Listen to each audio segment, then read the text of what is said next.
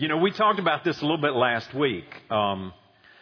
There is power in the blood of Christ to help us defeat sin. All right? Amen? That's what we've been seeing in our study of Ephesians chapter 4. And so it's practical power. And we recognize that. We know that in our hearts. Being renewed in our minds means we learn how to appropriate that and what that looks like.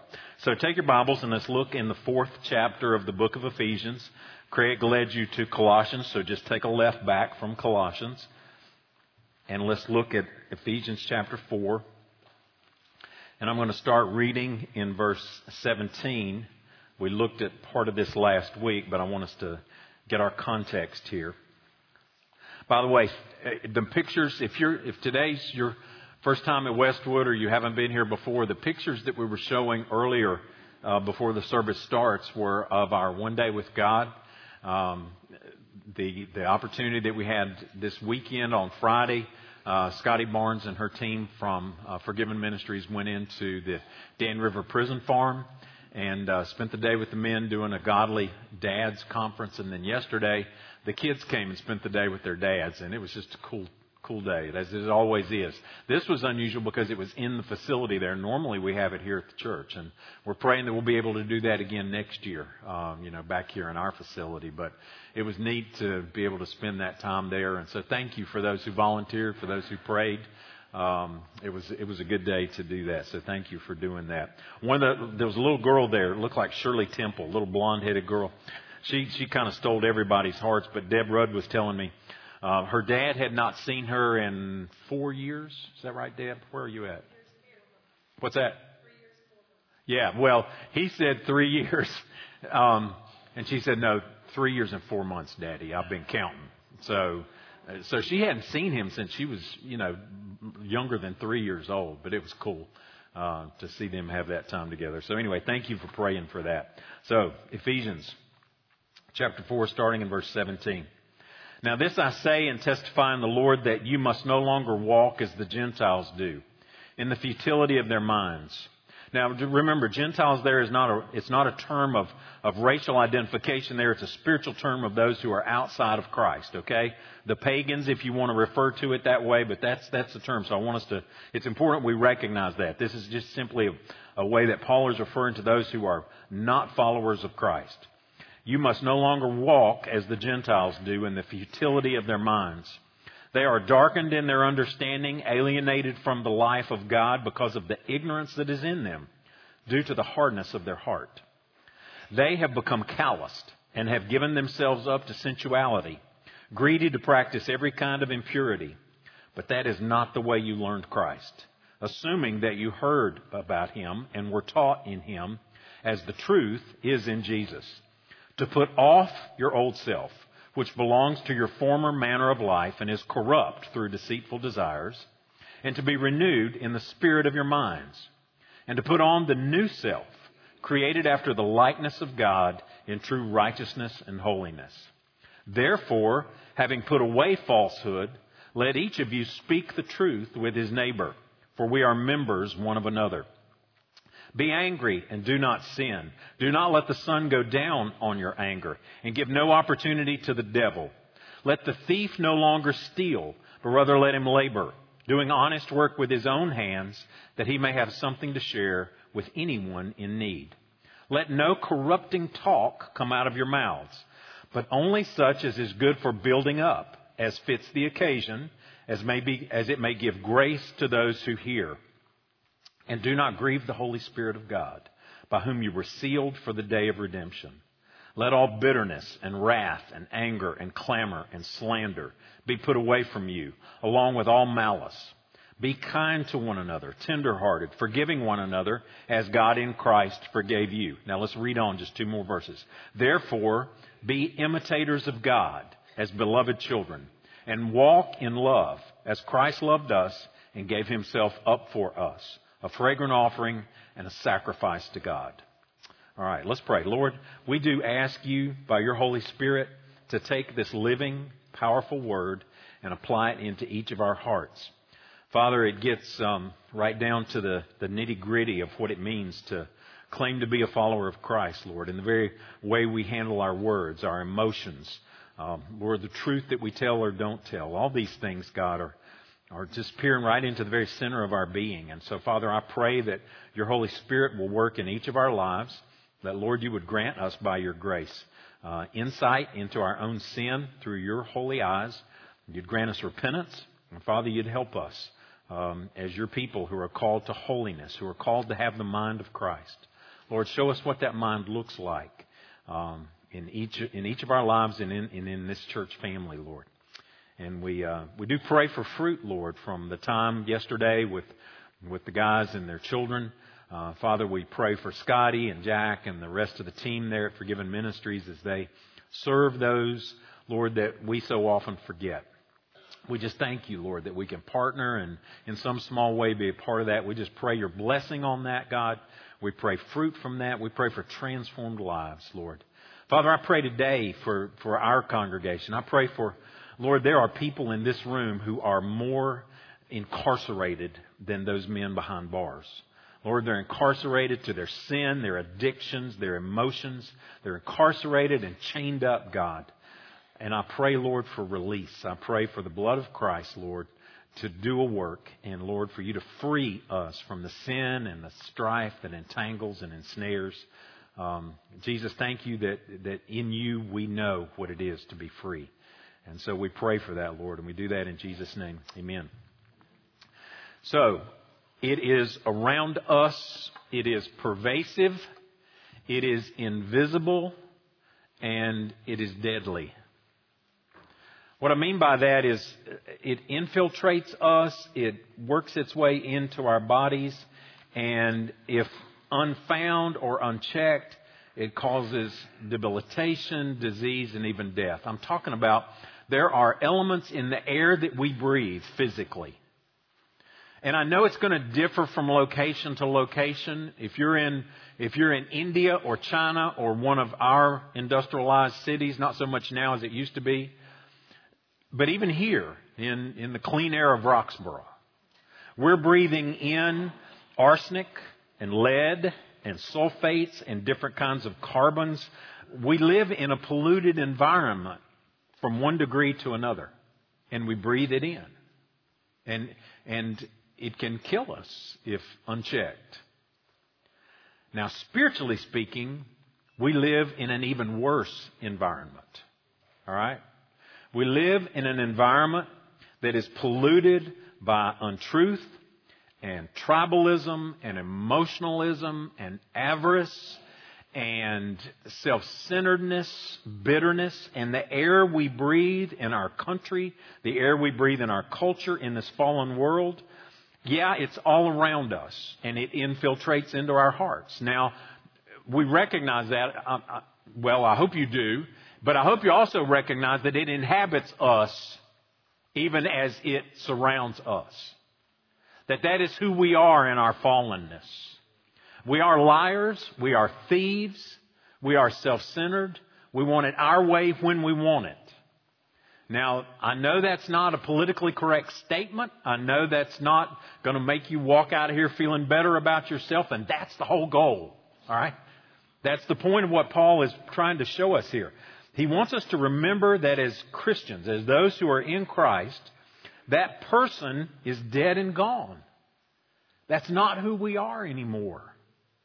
That person has been crucified with Christ, buried with Him, and raised a new person, raised a new being. And he says we're supposed to have a clean break. We're supposed to live differently. Look at what he says in back up earlier. I read part of this. I say this and testify in the Lord that you must no longer walk as the Gentiles do. Their minds are futile. They're empty. Okay, he says we're darkened in our understanding outside of Christ. We're separated from God. And due to the hardness in our hearts, we're ignorant of Him. We choose to ignore Him. And we get hardened and calloused. And we're given over, he says, to sensuality and greed and every kind of impurity. But then he says, put that off because that's not who we are. It's like taking off a sweaty, nasty set of clothes. Take it off.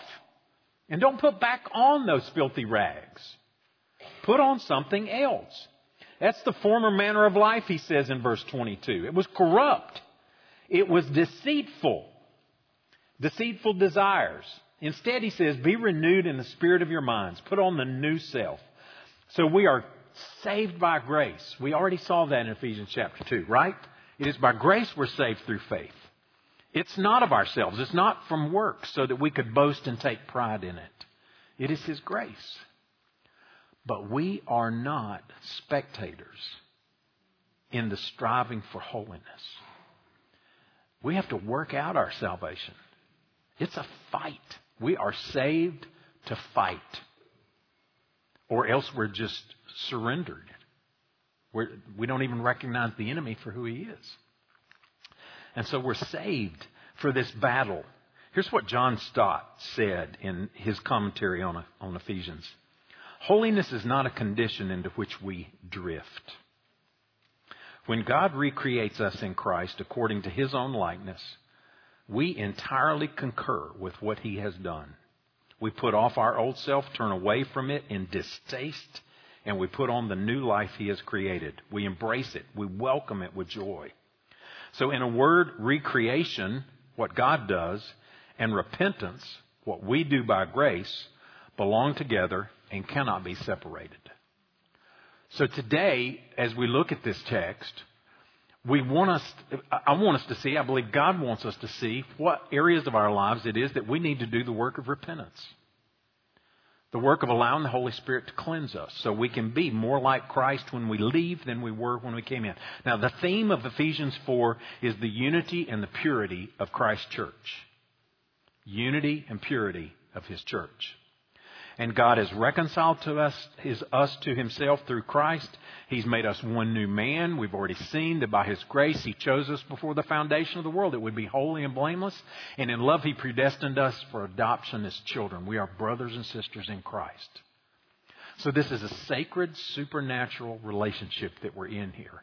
All right? That's what the church is. This sacred, supernatural relationship. And it's made up of people who at one time we're this, but now we're different. We're different people who are called to live differently. And we are, Ephesians 4:1, called to walk in a manner worthy of the calling with which we've been called, right?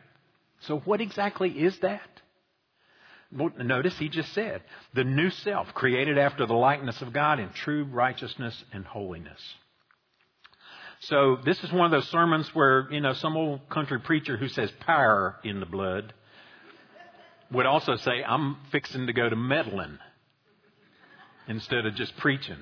But it's not really meddling because it's just reflecting through God's Word into the reality of our own hearts. It's the nitty-gritty of what it means to be new in Christ.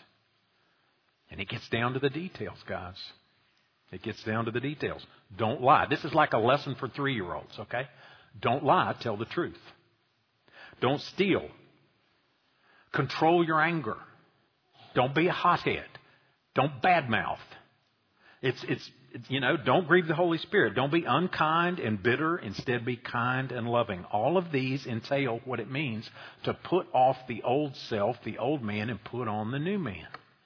And so, let's look at it. Now, before we look at the details, the specifics, notice the structure of what Paul says here. Because that's important for us to understand what he's talking about. These behaviors are not carried out and exhibited in a vacuum. It's relational. It's relational. What he's talking about here is how we relate to one another within the community of faith, within the church body, and how we talk, how we handle our emotions, how we relate to one another is either going to hurt, hinder, or help and build up. So it's relational here. Our pursuit of holiness is not some mystical thing that we do in our prayer closet, guys.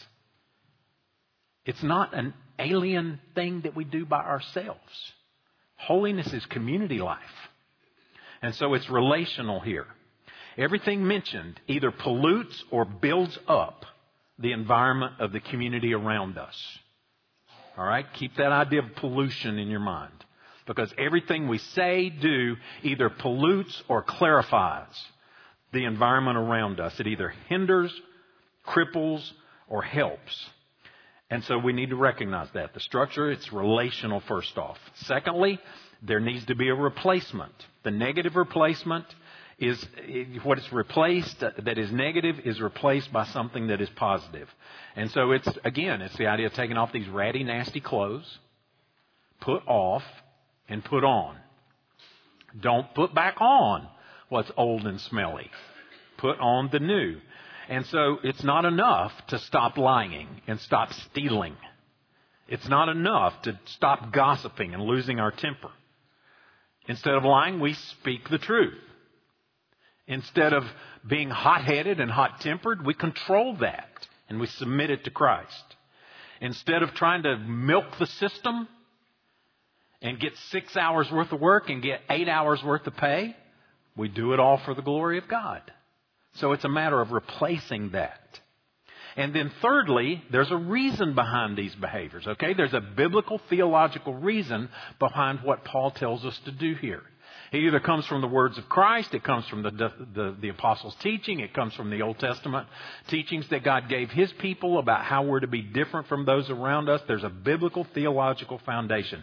Now, the primary foundation, the reason I read it all the way through, the primary foundation that underlies all of what we see in chapter 4, really chapter 5, verses 1 and 2 would go with it. And we'll include that in there. All right? It says, be imitators of God as beloved children. And walk in love as Christ has loved us and gave Himself up for us. That's the foundation for everything that we'll see. Walk as Christ walked. Love as Christ walked. We can't love each other and build each other up with these negative characteristics that we're to put off. So, let's look at the specifics. And by the way, we're not getting through it today, okay? We will not get all the way to the end. I just want you to know that. We'll work to get through 3 or 4 of them, okay? So, don't lie. Instead, let's tell the truth. Therefore, having put away falsehood, let each of you speak the truth with his neighbor, for we are members of one another. Here's what we've come to in our culture. Here's what we've come to in our environment around us. Not just WRAL, most news outlets, most things that I look at, even the Wall Street Journal will have some version of this, has a truth-o-meter. A truth meter. So here's the deal. It's really not a question anymore of whether it's truth or a lie. It's how close is it to one or the other. Right? I mean, it goes from green to red. And everything that is said is measured. Not by whether it's true or false, but how true might it be? How close can it get to the truth? Or how far away? That's the world we live in. That's the world we live in.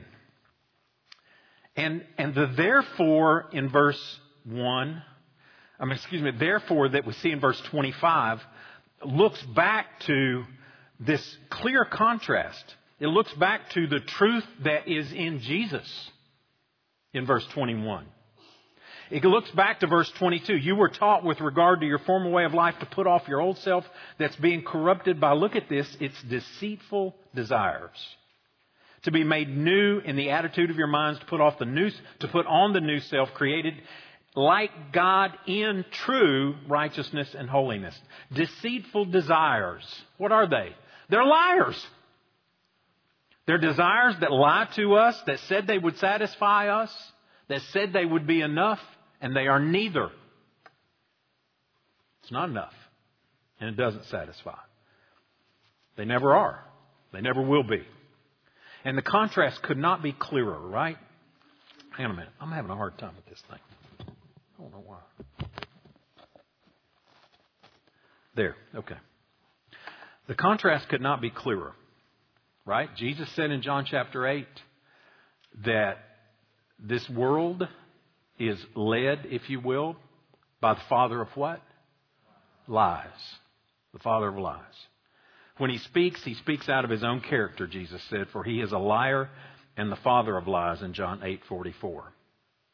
In John chapter 1, on the other hand, we're told that the Word became flesh and dwelt among us, and that we have seen His glory as of the only begotten of the Father, full of grace and truth.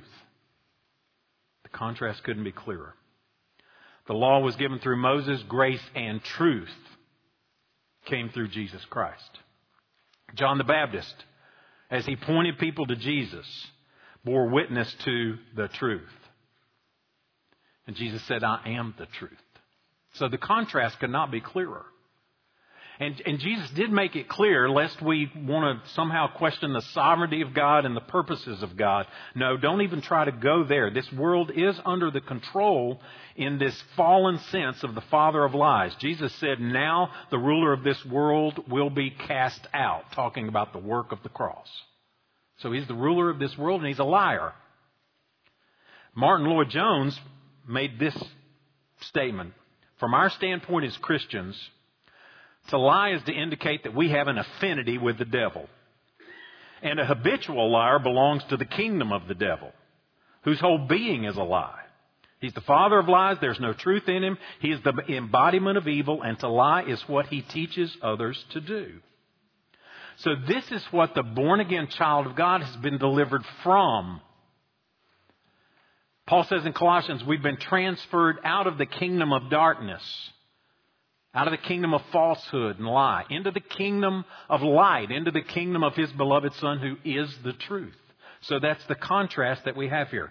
And what Paul does here is quote directly from the Old Testament prophet Zechariah, speak truth to one another, out of Zechariah 8:16. But then he undergirds it with his New Testament understanding of who we are as a community of faith. Put away falsehood, speak the truth to one another because we are members of one another. So if I go to my house this afternoon and I start cooking something on the stove, on the gas stove, and I place my hand on top of that hot eye, if my hand or my nerves lie to the rest of me that that's not hot, I am sick. There's something wrong with me. And what we see here is that because we are a part of the same body, we are brothers and sisters together, we are neighbors, that those lies, those untruths are deadly to the unity and the love that we have within the body of Christ. A lie, one writer said, is a stab into the very vitals of the body of Christ. Just take that sword and stick it in that untruth. I like to think of it as a hand grenade just kind of lobbed into the fellowship and just blowing it all up. That's what these untruths are. And so here's the deal with our truth-o-meter culture. How close can we get? How much can we leave out and still be able to live with ourselves in the story that we're telling, or the position that we're taking, or the people we support? How close can we get?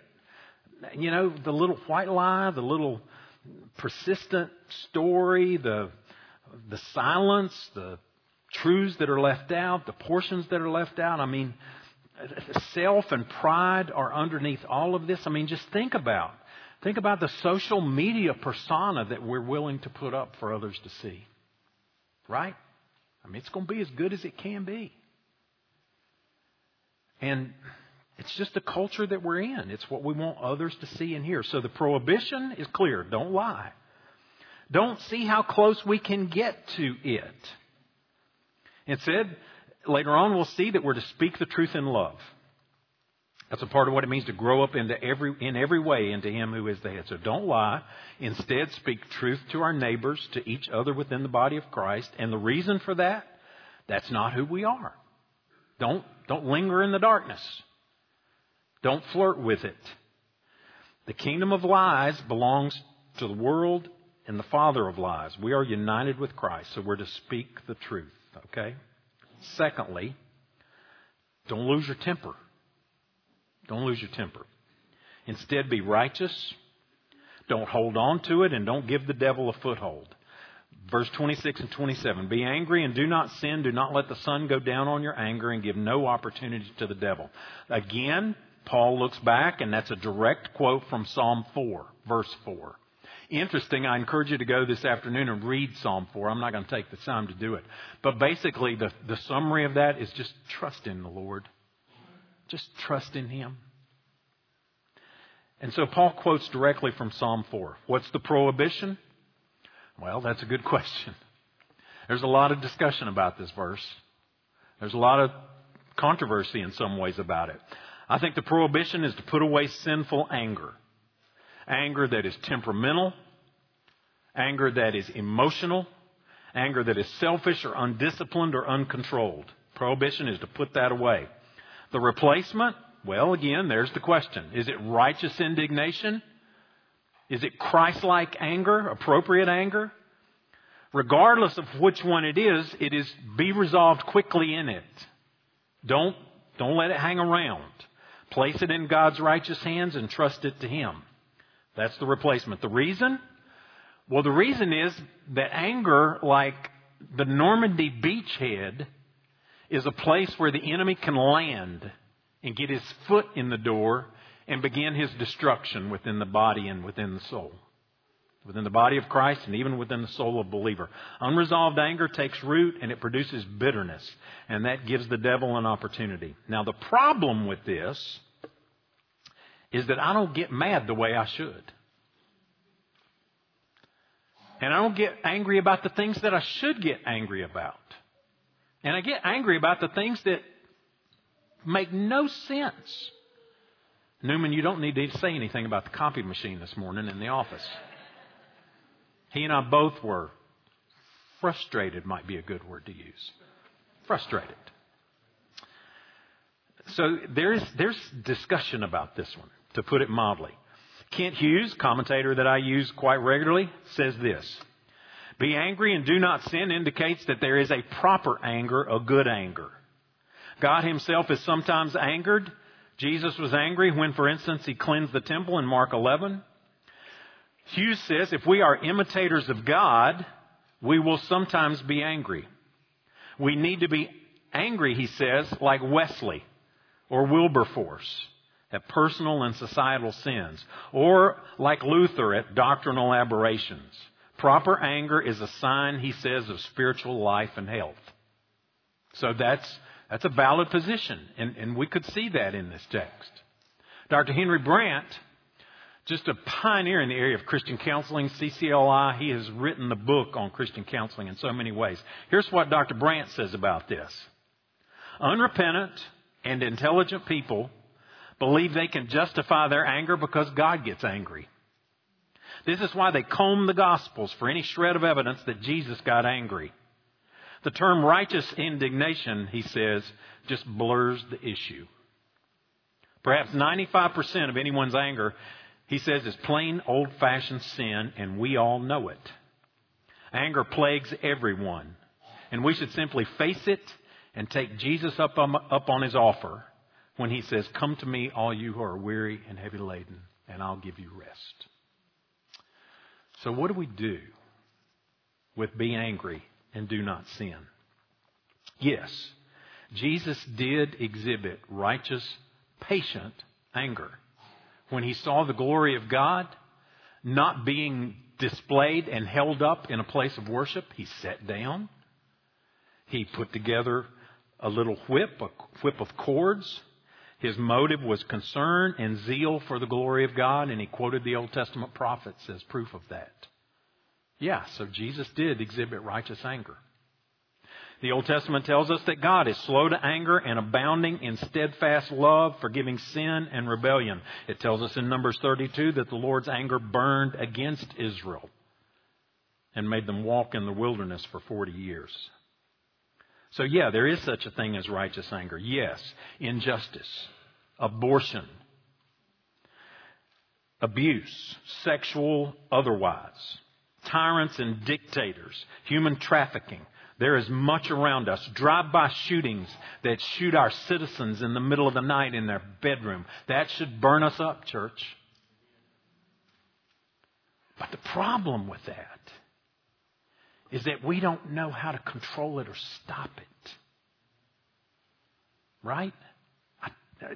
It's just an issue. But the problem for most of us is when it comes to anger, we're playing with a loaded gun like a 5-year-old. Or we're like Frodo with his ring that he cannot control. That's the problem with anger. So if we take this in the context of everything that we see in Scripture, especially in the New Testament, James would say this in chapter 1. My dear brothers, take note of this. Everyone should be quick to listen, slow to speak, and slow to become angry. For man's anger does not bring about the righteous life that God desires. Romans 12:19. Do not take revenge, my friends, but leave room for God's wrath. For it is written, it is mine to avenge. I will repay, says the Lord. Later on in chapter 4, Paul goes in what seems to be completely contradictory. When he says in verse 31, let all bitterness, wrath, anger, clamor, and evil speaking be put away from you with all malice. And in Psalm 37, cease from anger and forsake wrath. Do not fret, it only causes harm. So how do we balance that out? Again, let's think of our environment. We live in an angry environment. Right? It's true politically. It's true socially. It's true economically.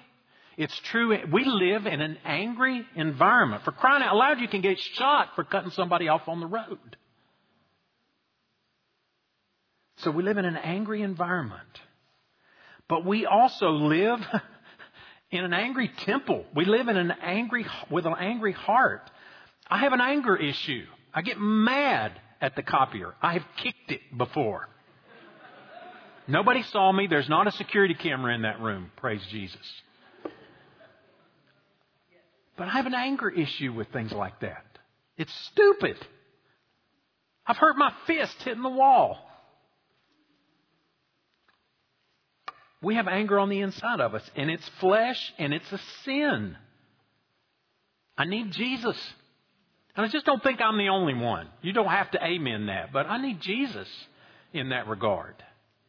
And I need His Spirit's power to free me and release me into His hands so I can rest in that. This is what I know about myself. I know that I need to be constantly repentant and replacing that through the renewing of my mind. And I know that I need to be quick to forgive. Jesus said that in Matthew 5. If you have an offering that you're ready to give at church, He says, if you have an offering, your gift therefore, if you are offering your gift at the altar and remember that your brother has something against you, leave your gift in front of the altar. First, go and be reconciled to your brother. Settle matters quickly, He says, with your adversary. So I'll leave it up to the Holy Spirit to let you work through this. But here's what I know about 99.9% of us. We have a really hard time with our anger. And we need to be really careful before we fall back on the righteous anger idea. I'm not saying we don't. I'm just saying that's a Holy Spirit's work in our lives. We need more of that. We need to be speaking truth into what around us needs to have biblical truth spoken into it. Quietness is not appropriate in some of these issues that should cause us to have that righteous indignation. We just need to be careful because we live in a culture of anger and it's catchy. Right? It's worse than any pandemic we know. It just makes us sick in the church. So we need to watch it. Thirdly, don't steal. Instead, work hard so you can give generously. Verse 28, let the thief no longer steal, but rather let him labor, doing honest work with his own hands that he may have something to share with anyone in need. The prohibition, it's straight up, don't steal. The replacement, work hard. Work hard with your own hands. What's the reason for it? So you can be Christ-like in your generosity and compassion for others. Isn't it interesting that the reason for this really focuses on others completely, not on ourselves, on those in need around us. So just as we live in a culture of lies and a culture of anger, we live in a culture of theft. I mean, the news has been filled with business after business. CVS drugstore closed 5 stores recently in San Francisco because of the loss of theft. Up 300% in the last 2 years in many retail outlets. Here's the danger. When we politicize that, we don't personalize it. And we don't look at our own hearts. It's a mess out there. I know that. I can't even buy, a pack of razor blades because they're locked up. Some lady has to come because somebody's going to steal them. That's the culture we live in. But our tendency is to politicize it instead of personalizing it and looking within ourselves and within the body of when Paul speaks of this, and he does often. Turn over to First and 2nd Thessalonians. Just turn to the right there a little bit. And while the believers in Thessalonica, I don't think had turned into thieves, here's what was happening. They were presuming on the generosity of others. It seems that they were in some ways kind of taking advantage of the system. There was this attitude of entitlement, this attitude of laziness. Look at 1 Thessalonians chapter 4. He says in verse 10, "We urge you, brothers, to do this more and more, and to aspire to live quietly and to mind your own affairs and to work with your hands as you were instructed, so that you may walk properly before outsiders and be dependent on no one." In 2 Thessalonians in chapter 3, this is what he says. He goes a little further with this. 2 Thessalonians 3, starting in verse 6. "Now we command you, brothers, in the name of our Lord Jesus Christ." This is serious. "We command you, brothers, in the name of the Lord Jesus Christ, that you keep away from any brother who is walking in idleness and not in accord with the tradition that you received from us. For you yourselves know how you ought to imitate us, because we were not idle when we were with you. We did not eat anyone's bread without paying for it. But with toil and labor we worked night and day, that we might not be a burden to any of you. And it was not because we did not have that right, but to give you in ourselves an example to imitate. For even when we were with you, we would not give this command even when we were with you, we would give this command. If anyone is not willing to work, let him not eat. For we hear that some among you walk in idleness, not busy at work, but busy bodies.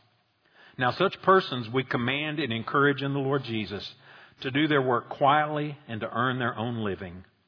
And as for you, brothers, do not grow weary in doing good." We're paid for 8 hours work. Do 8 hours work. You paid for a 40-hour week. Give a 40-hour week because you're doing it as unto the Lord. I know we live in a system that seems to reward idleness. That should not squelch our compassion. That should not take away from our desire to see injustice addressed. That should not take away from our desire to give and give generously. I mean, our policy around here is kind of, look, if you come in here and ask for help from us and we're in a position to do it as a church, that's on you. Now, if you reek of alcohol and it's clear you're on something, no, we'll be wise about that. But err in the area of grace. That's kind of the way we look at it. But this idea of working hard so we can then be generous with an eye to the need of others. I want to be the Good Samaritan. I want to be like him. I don't want to be like the thief laying in the ditch. And I don't want to be like the religious leaders walking around him saying, "He made that bed, let him sleep in it." We want to be generous. We want to work hard. And we want to do it for the glory of God. And then finally, and I'll finish here, don't badmouth. That's my translation, okay? You probably figured that out. Instead, build up and be gracious. Let no corrupting talk come out of your mouths, but only such as is good for building up, as fits the occasion, that it may give grace to those who hear. The prohibition is just stop it with the bad-mouthing. And the word there, that word corrupting, it's a strong word. It just means rotten, putrefying, corrupted. All right, there's nothing good about it. And so it's the kind of thing, somebody get their mouth washed out with soap. That's the prohibition. Stop it with the bad-mouthing. The replacement is speak what is edifying, what will build up, what is needed. Speak what is appropriate in that given situation. And the reason for that is that the unity and the purity and the spiritual health of the body depends on grace. And grace should be something that is received and extended by the words that come out of our mouths. So here's what Paul, I think, is saying here. Before you say it, or before you send it, or before we like it, or before we tweet it, just stop a minute and think. All right? Use that brain that is not being conformed to the world, but is being transformed by the renewing of that mind through the Word of God and the work of Christ. Stop. Stop before you open your mouth. Stop before you press send. Stop before you like. Stop before you tweet. And say, is this building up? Is this extending grace? Is this, through the eyes of Christ, appropriate? And is it helpful? Isn't that what you would teach your children? And that's what it says here. Just think for a minute. Now the problem, James says, is that this little thing in my mouth is like a ship. It's like an out-of-control horse. If we put bits into the mouths of horses so that they obey us, we guide their whole bodies as well. Look at the ships also. Though they are so large, they're driven by strong winds. They are guided by a very small rudder. Wherever the will of the pilot directs, so also the tongue is a small member, yet it boasts great things. How great a forest fire is set ablaze by such a small fire. And the tongue is a fire, a world of unrighteousness. The tongue is set among our members, staining the whole body, setting on fire the entire course of a life, and set on fire by hell. He goes on. For every kind of beast and bird, of reptile, a sea creature can be tamed and has been tamed by mankind, but no human being can tame the tongue of man. It is a restless evil, full of deadly poison. With it we bless our Lord and Father, and with it we curse people who are made in the image of God. From the same mouth comes blessing and cursing. My brothers, these things ought not to be. That's the problem. It can't be controlled. Oh, but wait. Think about the source for a second. According to Jesus in Luke chapter 6, what comes out of our mouth comes from here. The good person out of the good treasure of his heart produces good, and the evil person out of his evil treasure produces evil. For out of the abundance of the heart, his mouth speaks. So it's really not a brain issue, is it? It's a heart issue. That's the source of the problem. Why is it such a big deal? Well, again, listen to Jesus. Matthew 12, verse 36, I tell you, on the day of judgment, people will give account for every careless word they speak. For by your words you will be justified, and by your words you will be condemned. A word-for-word transcript that came out of these lips is what's going to be there forever. Word-for-word transcript. That's a lot at stake. So what's the solution? Well, I think Paul gives us that in the book of Philippians. Finally, brothers, whatever is true, remember the environment we're in. Environment of lies, environment of anger, environment of getting by with as little as we can to gain as much as we can. Finally, brothers, whatever is true, whatever is honorable, whatever is just, whatever is pure, whatever is lovely, whatever is commendable, if there's any excellence, if there's anything worthy of praise, think about these things. That's the solution. That's what we've been talking about here in the book of Ephesians. Putting off the old, being renewed in the likeness of our mind into the likeness of Christ, and then put on the new. So think about these things that are noble. We'll wrap it up there for the day. Now, let me give you a couple of points of application. Don't start stirring yet. Almost done. Today, if you are not in Christ, if you have never trusted in Jesus as your Lord and Savior, He alone is the way that you will experience the life you were created to live. That's the only way. He alone is the truth. You'll not hear it from Him, from anybody else except Him. He alone is the way. So come to Christ. Christian, this is who we are in Christ. And this is how we're called to love. That's what it boils down to. This is how we love one another. All right? We love one another as we speak truth. We love one another as we control our emotions and don't let them get the best of us. We love one another as we extend and work and serve in each other. That's what it means to love as Christ loved us. So that's who we are. And that means we have to guard our hearts. Susan and I are coming up on our anniversary on May the 18th. And it was on our anniversary that Mount St. Helens blew up in 1990. Okay? So you can always remember our anniversary by the... What'd I say? Well, who's keeping count? I mean, apparently she is. I'm sorry, baby. You know. Yeah, 1980. Jeez, that's been a long time. So, before we get too distracted, guard your heart. Let me show you why I'm even mentioning Mount Helens. The explosion from that volcano could be heard 600 miles away. And we've all heard of Harry Truman, who wouldn't leave the mountain. Harry Truman and 57 others who died there never heard a sound. Within 30 miles of Mount St. Helens, you couldn't hear it. Because the force of the explosion blew the sound straight up into the atmosphere, and it was the echo of that sound that bounced back down into this circle that extended out 30 or 40 miles beyond the mountain. And it was so loud that they couldn't hear. Church, that's the world we live in.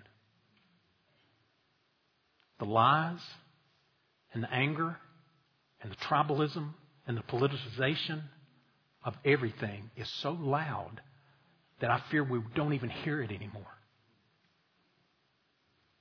And it kills us. And it kills our witness. It kills our holiness. It kills our uniqueness. It makes us no different from the world around us because it is so loud. And so don't let the culture and the environment or even the truth of who we are outside of Christ deafen us.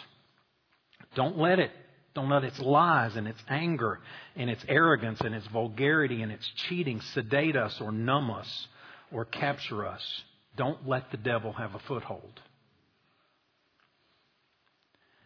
We're going to talk next week about what it means to grieve the Holy Spirit. We may take the whole sermon on that, but we'll get to that next week. Let's pray together.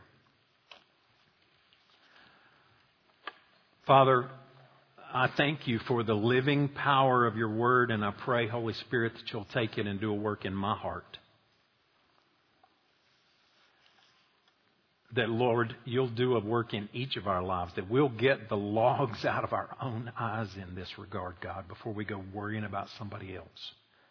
So, Father, I pray you'd do a personal work in each of us so that corporately together as the faithful, pure body of Christ, Lord, we can know that community that you've called us to be. Help us to love one another, Father, in what we say and how we relate to one another.